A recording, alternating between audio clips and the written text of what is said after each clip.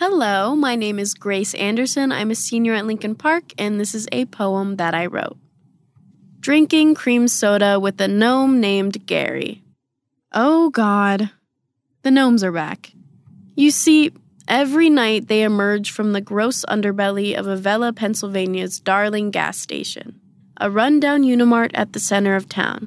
They make sure to scowl at the employee inside, who they know already locked the doors well before the gnomes made their appearance. They could try to break in, but spending the rest of their lives locked up with no gnome bail and awaiting a no-gnome trial with a no-gnome jury does not sound too fair or appealing to them.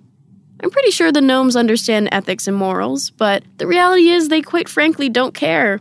Or at least that's the idea they're trying to send. The gnomes come out every night, sure, but it's only every Saturday that they make an attempt to visit me.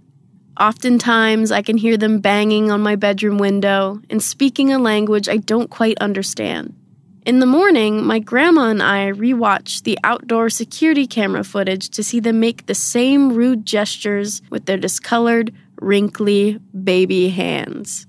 They're a nuisance, sure, but I think this Saturday I might go ask them what they want. You see, Sunday mornings, when the gnomes slink back into their shadows and disappear under the Unimart, I get the most beautiful dreams. Mostly, they lead me to the gas station and open a little door. Inside, they bring me to whom I assume is their leader, Gary.